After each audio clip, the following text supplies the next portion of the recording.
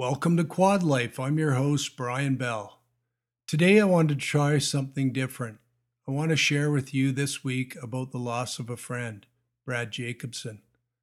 I was lucky enough to meet Brad in the early days of my injury while still at GF Strong. Where were you born, man? Prince George. And then you moved into Dodge. to where? Dawson Creek. Dawson Creek, and you lived there for how long? Well, until I was 14. Till you were Spent 4? Spent a little time on the island. Yeah. When I was a baby.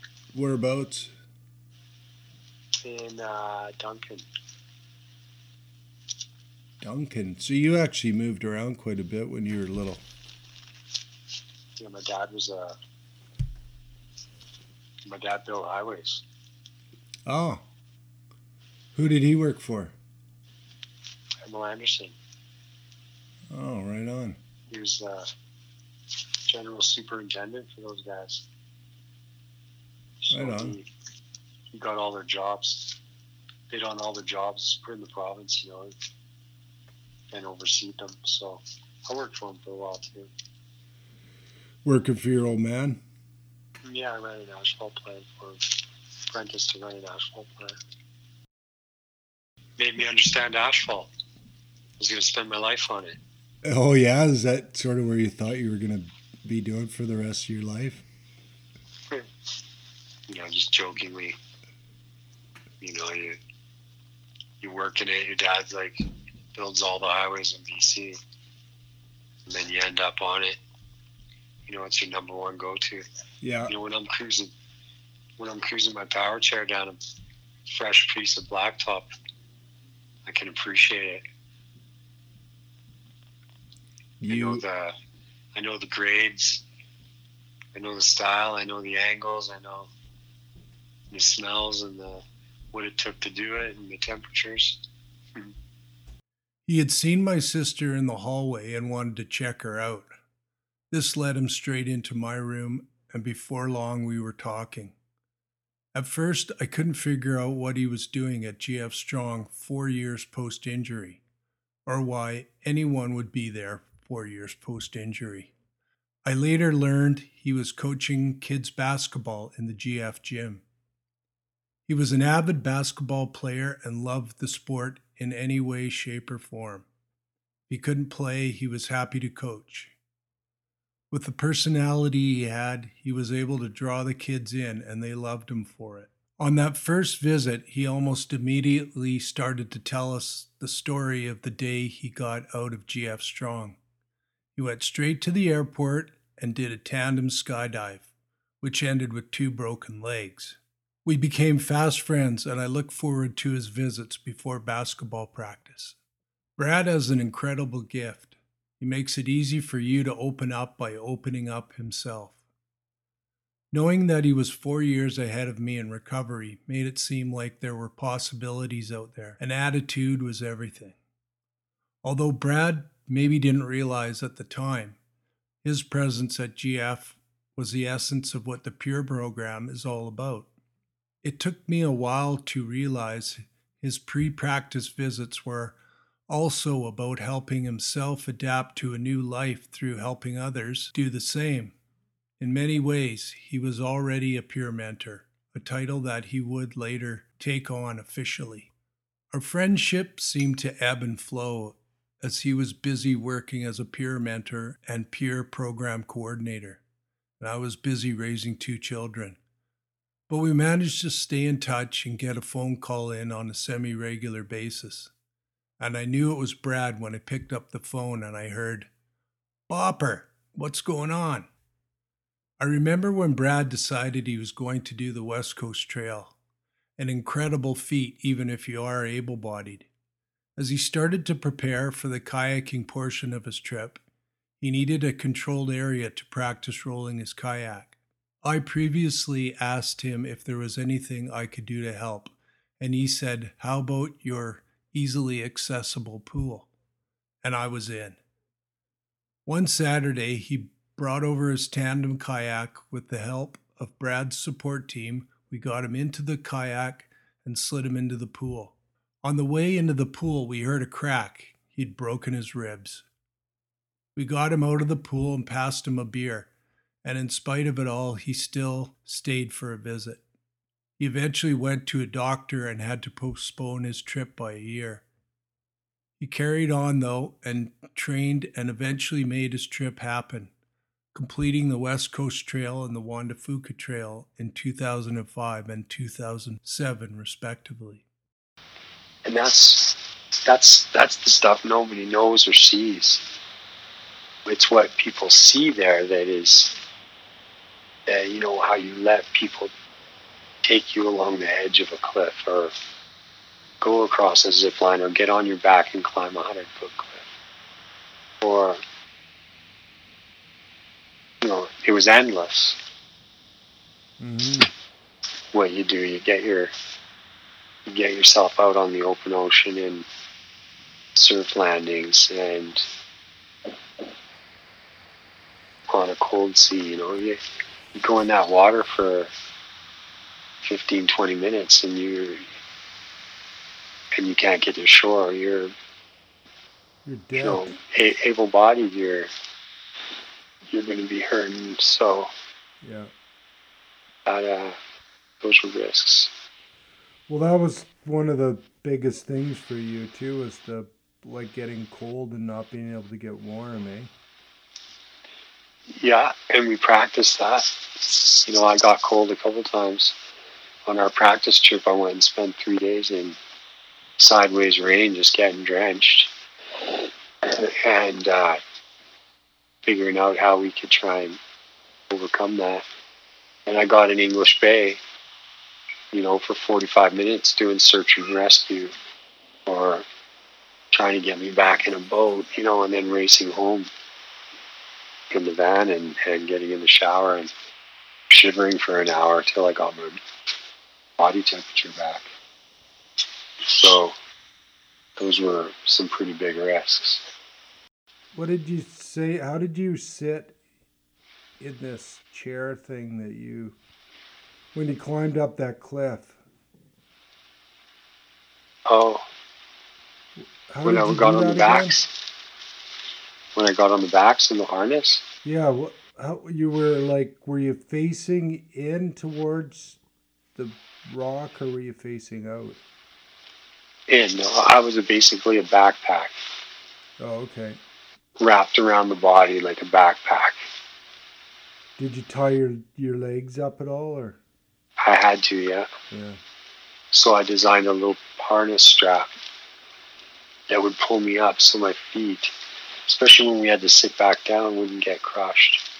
Right. But basically I was doing a back scratcher. That's how I explained it to them. I want to pull my feet up, like when you do a ski jump and you do a cross or a star. Yeah. I want my feet like that, pulled up. So once I'm on that person's back, one person grabs my legs, pulls them together, and we just do a quick little zip strap or zap strap around my ankles. And it keeps it together. There's a couple of good shots in the vid right at the end where I'm going up and saying a little spiel, and you can really see it. It's in a slow-mo. And you can see how that works. Looking back, what was the best part of it for you? The kayak. Even though you broke your ribs in my pool. Yeah, that was a setback. That was a necessary setback. That was fate. Doing something good. Because we weren't ready. Being trapped at Sombrio for 2 days was one of the best times of my life. Being trapped where? At Sombrio. Sombrio? Yeah, the surf beach on the west coast. We got trapped there. It's an old hippie commune. Oh yeah. Of surfers and draft dodgers. And they had a little settlement there back through the 70s and 60s and 70s. And I've been there a few times able-bodied because my grandparents living just down the highway. But it's a major surf beach for locals because it's got a left-hand break. It's a really unique spot, and we got trapped in there from small craft warnings. So that's where we surfed the kayaks. We just took them out on the water and we just surfed in the waves. Oh, it just sort of stuck around and stayed in that spot and surfed for the day?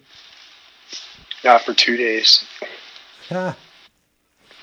Right on. It was beach life, dude. We just sat around the trail rider by the bonfires. I stretched on the beach. We smoked a lot of doobies, and the guys zip lined, like just balancing on the rope, and yeah, went on a couple of little hikes up the trails because it's part of the Juan de Fuca Marine Trail. Went to a waterfall, kayaked around to a waterfall, and played in the waterfall one day. Celebrated my birthday out there. Got all the boats out in a big circle about a kilometer offshore and drank a bottle of scotch and smoked a doob during the sunset. Brad and the rest of the West Coast Trail team recorded their journey on video with the intent of creating a film. A trailer was produced and released, but unfortunately the film was never completed. Near the end of his life, Brad and I talked about this over the phone. The other thing was too, I wanted to ask you about your film footage, and if there's some way that I could talk to Chelsea if we could get a hold of it and do you right by it. So that was another thing I wanted to chat with you too, is because Jordan came to see me and we had a big cry down and meltdown and heart to heart about stuff, and she's been talking with Chelsea quite a bit too. Oh, good. So I think that regardless, Chelsea's going to be involved, and and you and Jordan and whoever else, just. If Jordan can be the caregiver of that, that's cool. I just don't want it to die, buddy. I want people to see that there's just, it needs to be seen. You did all that work. It needs to be seen. So if Jordan can handle it, then that's awesome. But as long as you have a steward of it, then I'm cool. I'll back off. And oh no, I think I need as many. For me, I would love input from all directions, and not just that. I need people that know me before my injury involved. Yeah, like Tommy and there's people right there in Kelowna. I've got family and teachers and friends and people I grew up with, that are right there at Chelsea's doorstep. Perfect. So there's a lot of history in K-Town. In our last few conversations before his passing, the mention of the West Coast Trail adventure always perked him up. Although there was much happiness, I still felt his lingering sense of sorrow for having never seen the film completed. The story isn't... The beauty of that story is about the standing spirit in everybody, and told through the journey through my journey along a path, and then everybody who came along have their own journeys that were found along the way. And it basically is a stencil for anybody who is feeling like they're at that low point. You forget how to play. Yeah, we do, don't we? Yeah, life gets more serious as we move through it. And there's really so many outlets that are just right there before us, and yet we don't see them anymore. You know what happens is we get too proud, and we get too proud, and we got too much ego, and we don't let ourselves be friends and have friends and rely on others to open those doorways again, or to get you there, remind you there, whatever, you know. Yeah. And look what can happen when you do. When I started the podcast, Brad was one of the first people I had hoped to interview. Unfortunately, at the time he was having some major health issues and was reluctant to participate. We agreed to revisit when things got better. This time never came, and his health never got back to a point where he felt like he was up for doing an actual interview. In our conversations, though, it became clear to me that he never really knew how much of an impact he'd had on his peers and the community. I don't think you realize how many lives you have touched.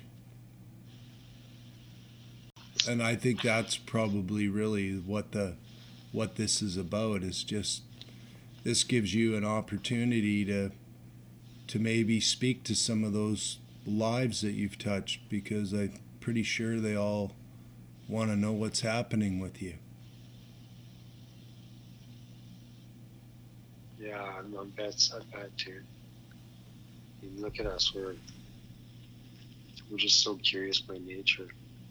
I don't know exactly what it is about him, but he is cooler than the other side of the pillow. And everybody I know agrees he is one cool cat. Most quads and paras that I know all think he's an amazing human being. He's kind, thoughtful, loving, and generous, and he gave more of himself than most. He's a guy who loved to laugh and have a good time. Over the years, we had a few BCPA annual get-togethers at my house, as it was accessible and could handle many wheelchairs, providing you didn't fall in the pool. This eventually inspired Brad and I to start our own independent event called Quad Fest. A bit of drunken fun and debauchery, quad style. As the saying goes, what happens at Quad Fest stays at Quad Fest. But this is the Brad that I know, the guy who brought people together just for the sake of having fun. Got a hockey pool coming up on Saturday, and I'm thinking, like, how am I gonna have the energy for these guys? We got 12 guys that are gonna do a Zoom thing. It's gonna be a full-on party for 4 or 5 hours of listening to them make their picks and drink and shoot the shit. But it's also something I don't want to miss. It's a 28-year ritual. 28 years you've been going strong? 28 years I started it. No, longer. Longer, it was like more casual. But when I bought the pewter cup and we started putting our names on it after wins, is 28 years ago. So we had 28 names on there with the years all around the cup. And when you win the cup, you keep it for a year. It's kind of like the sacred cup that you pass on at the next pool to the following winner, and you have to get his name engraved on it. This is the first time that it won't be in person with everyone. It's like a thing. We all live all around the province. There's a couple guys that live out of province, a couple guys overseas. So they usually phone in or try to manage it with the time difference. Oh, yeah. But other than that, everyone gets together or tries to, come down and get an Airbnb or a breakfast or a hotel or sack out at someone's place for the night. And it's the married guys, family guys, it's their one night to just hit the debaucherous road and go nuts. So there's a lot, seriously, dude, crazy fucking stories. I remember one time I was right in the middle of a dysreflexic episode. My blood pressure was very high, and I was losing ability to think properly or speak coherently. I needed an emergency catheter change due to the blockage, but I was in no position to instruct as I was about to pass out. As luck would have it, Brad called me. My care worker answered the phone. In true Brad fashion, he was able to walk my care worker through a catheter change for the first time. So I guess you could say he saved my life. Over the years, Brad shared his wisdom with me a lot. My experiences often seemed to run a parallel with his. He was 4 years ahead post-injury, and our injuries were similar. This gave me the ability to tap into his understanding of his injury and body, as he would often go through things before I did. So do you feel like you're still on a downhill, or do you feel like you've hit the worst you can get and now you're climbing back up? I'd say it's a mix of both. I'd say things like Thursday and a little bit earlier today were me thinking that it's pretty close to the end. And then there are times when I feel like I could leave the hospital and be just fine. I know I wasn't special. Brad helped everyone like he helped me, whether it be instructing a catheter change or passing along relationship advice. I'm lucky. I still have some amazing people in my life that I can talk to, but there will only be one Brad. Friend, you will be missed by many. I love you too, man. I'll talk to you soon.